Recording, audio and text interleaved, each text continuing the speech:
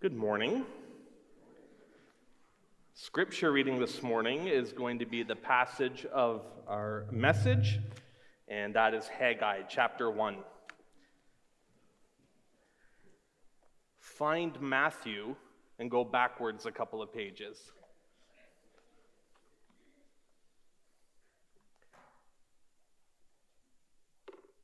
Haggai chapter 1.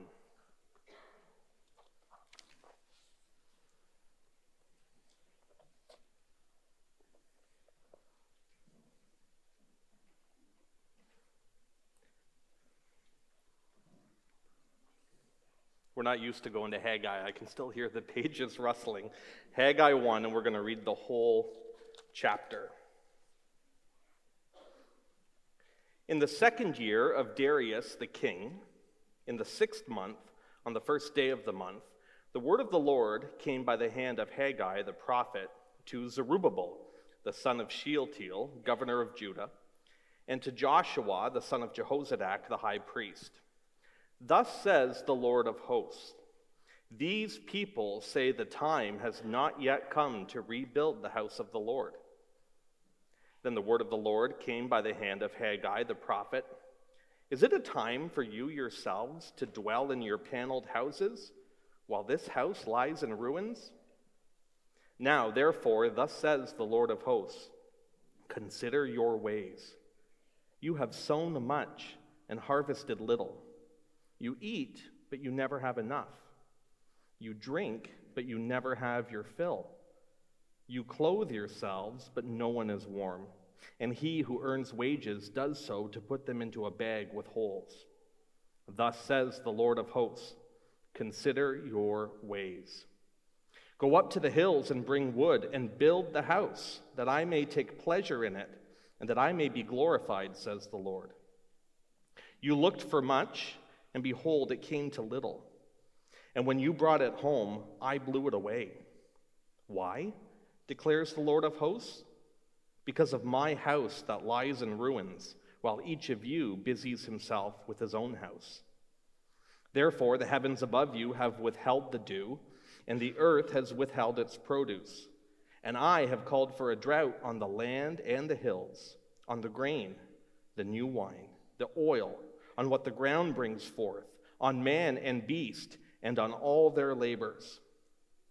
Then Zerubbabel, the son of Shealtiel, and Joshua, the son of Jehozadak, the high priest, with all the remnant of the people, obeyed the voice of the Lord their God and the words of Haggai the prophet, as the Lord their God had sent him.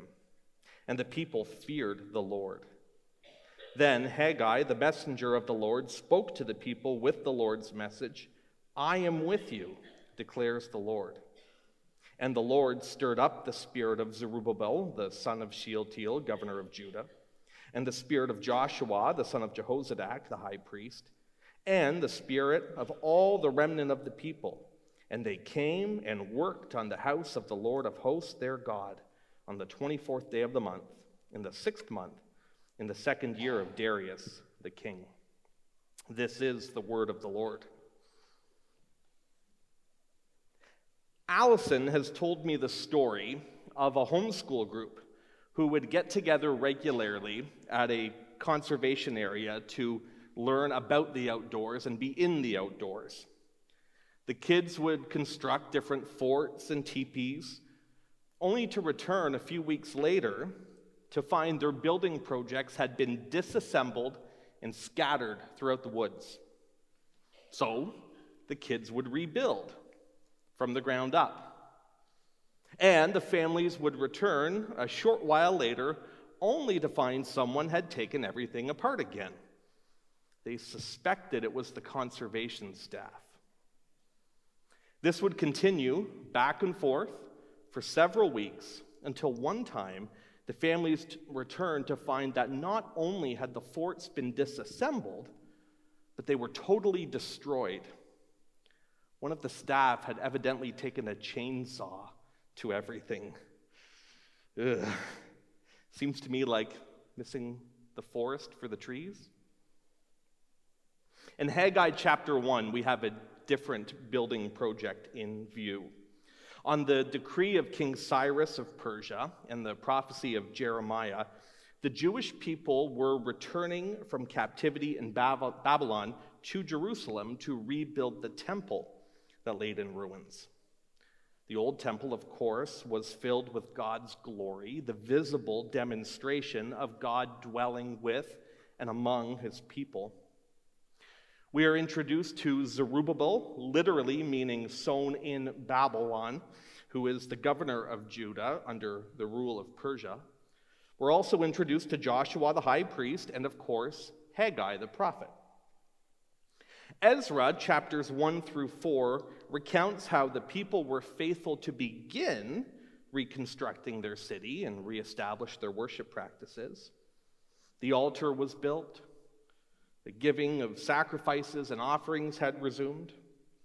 The temple's foundation was financed and started. But then, partway through, the building project stopped. And a number of deterrents are provided for us in Scripture, but before we go there, let's pray.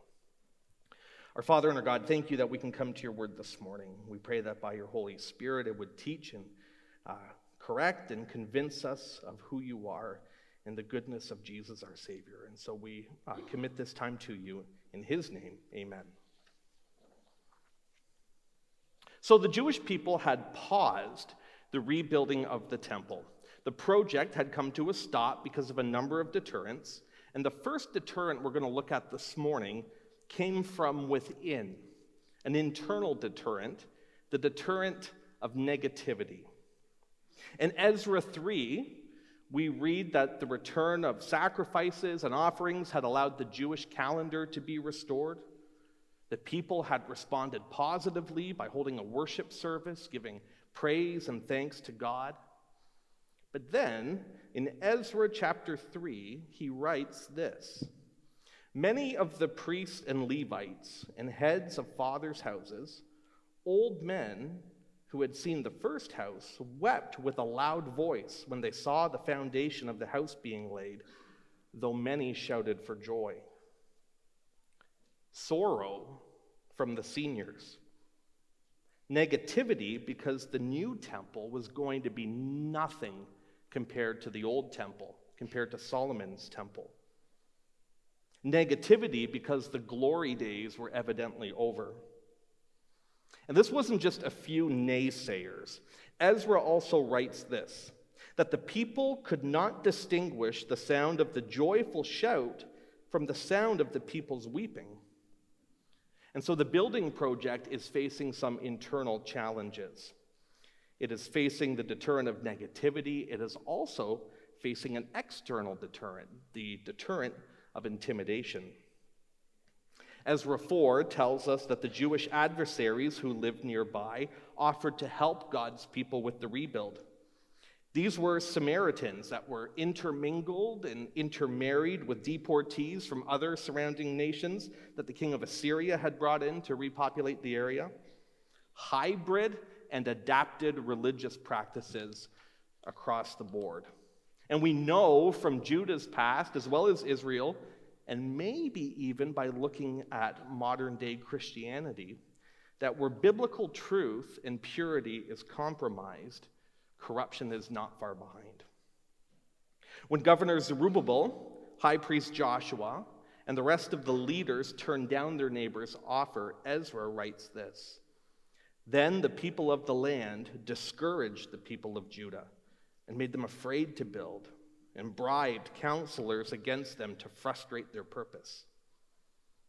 The Samaritans and other people of the land activated their political lobbyists with Persia to intimidate the Jewish people into a position of inactivity. So we have the deterrence of intimidation and negativity. And the third deterrent we'll look at this morning almost comes as a byproduct of the first two. This one also comes from within, from deep within the Jewish people's own hearts. It is the deterrent of self-interest. Look at Haggai 1, verses 3 and 4. "Then the word of the Lord came by the hand of Haggai the prophet. Is it a time for you yourselves to dwell in your paneled houses while this house lies in ruins? The rebuilding project had gotten sidetracked. The people had pressed pause on rebuilding the temple and instead were focusing their time, attention, and even their finances on their own homes. And not just building a home in which to live and raise a family, to provide for them and protect them. These homes were being decked out. Paneling a house was the practice of laying wood paneling over the stone walls, a luxury of the day and certainly not considered a necessity. Contrast that with the words of King David, who couldn't abide the thought of his house outwowing God's house. Remember what David said, "See now, I dwell in a house of cedar, but the ark of God dwells in a tent." All while the old temple is in rubble and the new temple is barely started. And these three deterrents, negativity, intimidation, self-interest, will lead to an attitude or a spirit within the people that can be incredibly destructive. And it is a spirit that is tough to detect at first. It's tough to see coming. It's a silent killer, a stealth assassin, the spirit of apathy, a lack of interest or concern, indifference, apathy. It is this attitude of apathy that ushers the Jewish people to a place where they are willing to downplay and even ignore the written command of the Lord to rebuild. Instead of obedience, the people choose to read and interpret their surroundings themselves to determine their next steps, to determine what the will of God is. The people ignore the authoritative and instead choose to follow the subjective. Look at verse 2. "Thus says the Lord of hosts, these people say the time has not yet come to rebuild the house of the Lord." The time has not yet come. Obviously, the prophets misunderstood this one. So did we. The project's not very impressive. Our seniors are being Debbie Downers. We're getting a ton of pushback, both politically and from our neighbors. Frankly, we have other things we can be spending our time and money on. The time has not yet come to rebuild the house of the Lord. Building God's house can wait. We'll come back to it later when the environment's more favorable. The people were acting as self-fulfilling prophets, self-justifying their own priorities while suppressing the conviction of the written word of God. In our fallen human nature, we can be tempted to be apathetic about apathy. In Screwtape Letters, C.S. Lewis writes from the perspective of a devil named Screwtape, who is coaching his young protege nephew named Wormwood about the art of tempting and trapping people in their sin.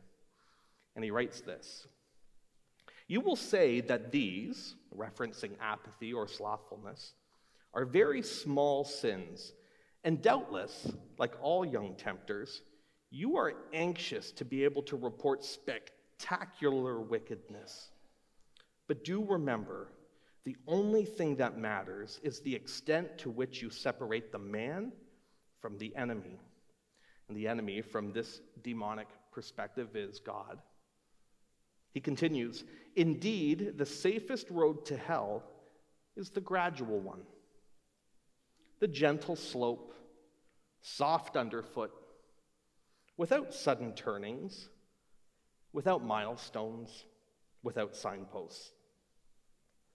And that is often the case with apathy.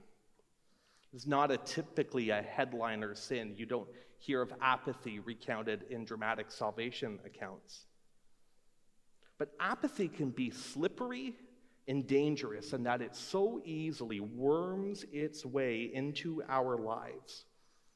There are no milestones or signposts along the way. We may not even recognize it until it is deeply entrenched. In his letters to the 7 churches in Revelation, Jesus, through the Apostle John, warns the church of Laodicea about apathy. He calls it being lukewarm. Jesus says, "I know your works. You are neither cold nor hot. So, because you are lukewarm and neither hot nor cold, I will spit you out of my mouth." And in Haggai 1, the Lord has a similar message of consequence for his people. Because of their apathy, his judgment is upon them. Haggai says in verses 5 and 6, "Consider your ways. You have sown much and harvested little. You eat, but you never have enough. You drink, but you never have your fill. You clothe yourselves, but no one is warm. And he who earns wages does so to put them into a bag with holes." The Lord, through Haggai, communicates his complete judgment on the priorities and the productivity of the people. Because of their apathy, they have misprioritized their pursuits and are misspending their time and efforts and finances. Simply put, this is now idolatry. So, God removes his blessing and delivers a corresponding sweeping judgment. He judges their work, minimal fruits for their labors. He judges their food. They eat, but they are always hungry. Their drink, they're always thirsty. Their clothing, they're bundled up, but always cold. Kind of sounds like my wife. Their spending, they're using up their money quickly. And Haggai expands on this in verses 9 to 11, so that there is no doubt and no confusion on what the outcome is and who is bringing it. He writes this: "You looked for much, and behold, it came to little. And when you brought it home, I blew it away." See how God is directly involved. "Why, declares the Lord of hosts? Because of my house that lies in ruins, while each of you busies himself with his own house. Therefore the heavens above you have withheld the dew, and the earth has withheld its produce. And I have called for a drought on the land and the hills, on the grain, the new wine, the oil, on what the ground brings forth, on man and beast, and on all their labors." Everything. All of the people's productivity and the earth's productivity to boot is under God's judgment because the people will not be productive according to his will. Apathy has consequences. "I will spit you out of my mouth." God takes indifference seriously. He responds to indifference directly. Perhaps God, in his mercy, has provided us with milestones or signposts to warn us of apathy in our own lives. Perhaps our spiritual temperature has cooled a little bit. We have become indifferent to spiritual pursuits or to growth in Christ. We have been hardened or calloused against our own sin. Maybe we have made a habit of justifying our attitudes, of rationalizing our actions, explaining them away. Negativity. I just had to get it out of my system. I needed to vent. I have a right to speak my mind. Intimidation. We all have moments when we doubt and fear and maybe even capitulate. Fearing is part of being human. Self-interest. We all need a little me time. We need to treat ourselves. God has given us good things to enjoy. It would be wrong not to enjoy them. Perhaps we have failed to yield to the milestones or signposts. Perhaps God is now judging our apathy. Maybe we are spending our money in the wrong way, at the wrong time, or on the wrong priorities. Perhaps we find that though we should earn enough, the money bag has a hole in it. Maybe we find that we are always busy with something, but we see very little spiritual growth. There's lots of time for crafting, gaming, sports, scrolling the news. We may be sowing much, but harvesting little. As we mature as Christians, are we able to move away from our attachments, closer and closer to the heart and character of God? What should that look like? It may be helpful to look at another temple in Scripture that also laid in ruins. Unlike Solomon's temple, or even the rebuilt temple of Haggai's day, this temple wasn't much to look at. The temple was modest and humble, placed in a corner of the earth of very little reputation or fanfare. It was often mocked and belittled. This temple was ancient. You may even say it was prehistoric. Yet people flocked to this temple because of its message of deliverance and life. This temple even claimed that he would be destroyed, but rebuilt in just 3 days. This temple is the Lord Jesus Christ, God incarnate, the glory of God who came to dwell in and among his people. Just like Solomon's temple, the Lord Jesus was also rejected, destroyed by his own people, no less. He came to his own, and his own received him not. Willingly nailed to a cross, suffering the just wrath of God, so that the sins of his destroyers might be forgiven. But he did not lay in ruins forever. After 3 days, he was resurrected in power to the fullness of life. This temple was, in fact, rebuilt, just as Jesus had said. And Jesus offers each one of us eternal life if we would only repent of our sins and receive him by faith. When we do this, Scripture teaches that we, the believer, become the temple of God. God, by his Holy Spirit, comes to dwell in us. Paul writes to the Corinthians, "Do you not know that you are God's temple and that God's Spirit dwells in you?" Peter says we are living stones being built up as a spiritual house. And when God himself dwells in us and is building us into a spiritual house, how can we miss the milestones or signposts he has set out for us? How can we be apathetic about his warnings to us? In Haggai, God, through the prophet, challenges his people 5 times in this short book to consider their ways. Consider your ways. And when God's Spirit dwells in and among his people, they don't just stop at considering. They respond and they build. As God's people, they are compelled to respond. They are compelled to build. It is inherent to their nature. Look at verse 12.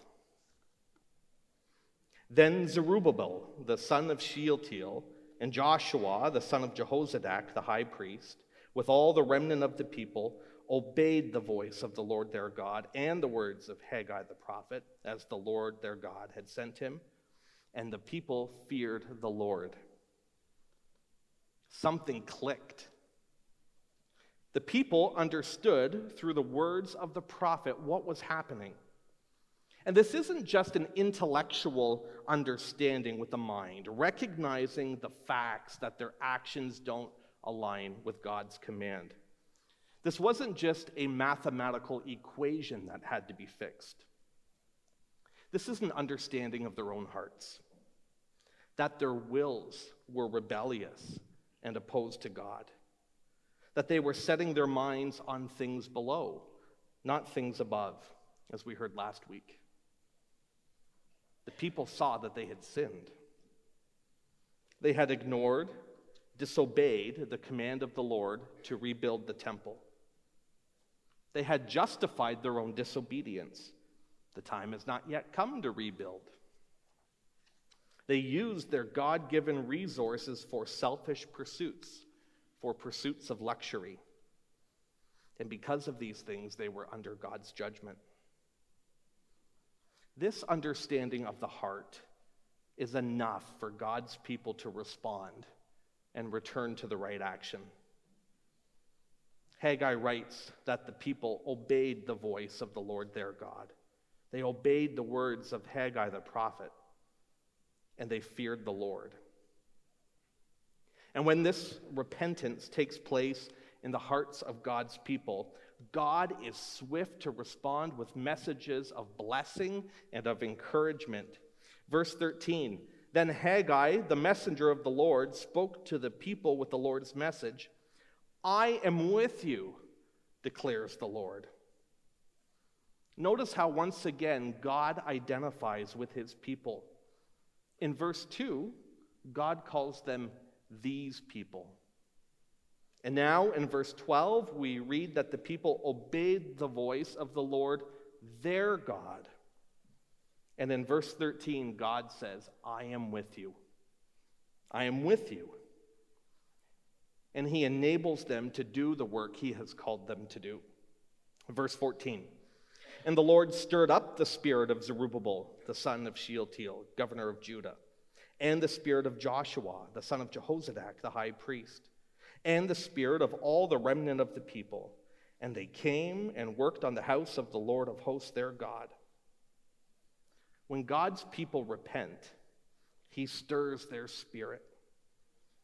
He enables them to return to the right action, to do the work he originally called them to do, as challenging as it may be.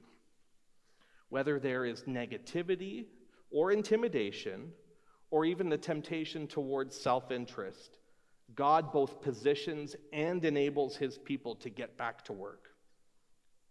And he supplies their needs to do the work.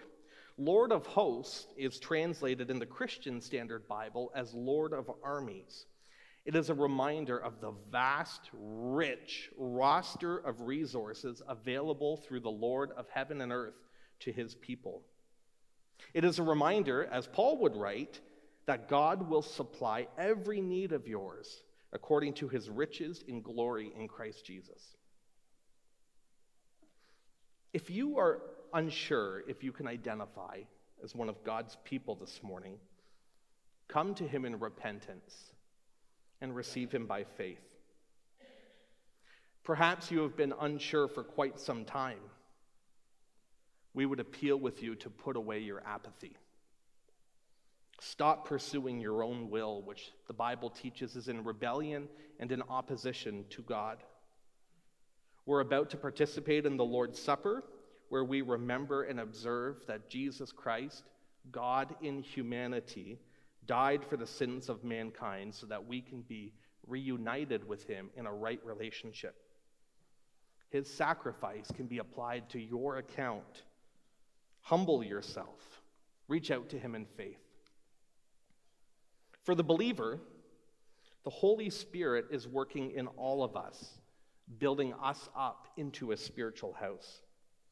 He teaches and guides, and he also corrects and rebukes. Proverbs says this, how long will you lie there, O sluggard? When will you arise from your sleep? A little slumber, a little folding of the hands to rest, and poverty will come upon you like a robber, and want like an armed man. Believers, we are now the house of God. Does your temple lie in ruins? Has the building stopped? Jesus said to the Laodiceans, to the lukewarm, behold, I stand at the door and knock. If anyone hears my voice and opens the door, I will come into him and eat with him and he with me. Amen? We are about to eat with him at the Lord's table, a service where we remember that he gave himself for us. Do you hear the voice of the Lord Jesus at the door? As a follower of Christ, it is not enough to simply hear his voice. It is not enough to only consider what he says. It is not enough just to consider your ways. We are compelled by our new nature to respond and to build. It is inherent to who we are in Jesus. We must respond. Hear the voice of the Lord of armies, who will supply all your needs, and consider your ways and open the door. Let's pray. Our Father and our God, thank you for this reminder that you provide for us through your word. Lord, we are weak, and it is so easy to become distracted and to put other things before you. But Lord, how can we not respond to your word? How can we not respond to the Lord who gave us life by sacrificing himself for us? We pray that this truth would compel us to spring forward in lives that are oriented to you and to your will, and that seek to love you and serve you in all that we do. We seek to do that at your table this morning as we come to you in remembrance and thankfulness, and we pray that you would stir our spirits to remember you in spirit and truth. And we pray in Jesus' name, amen.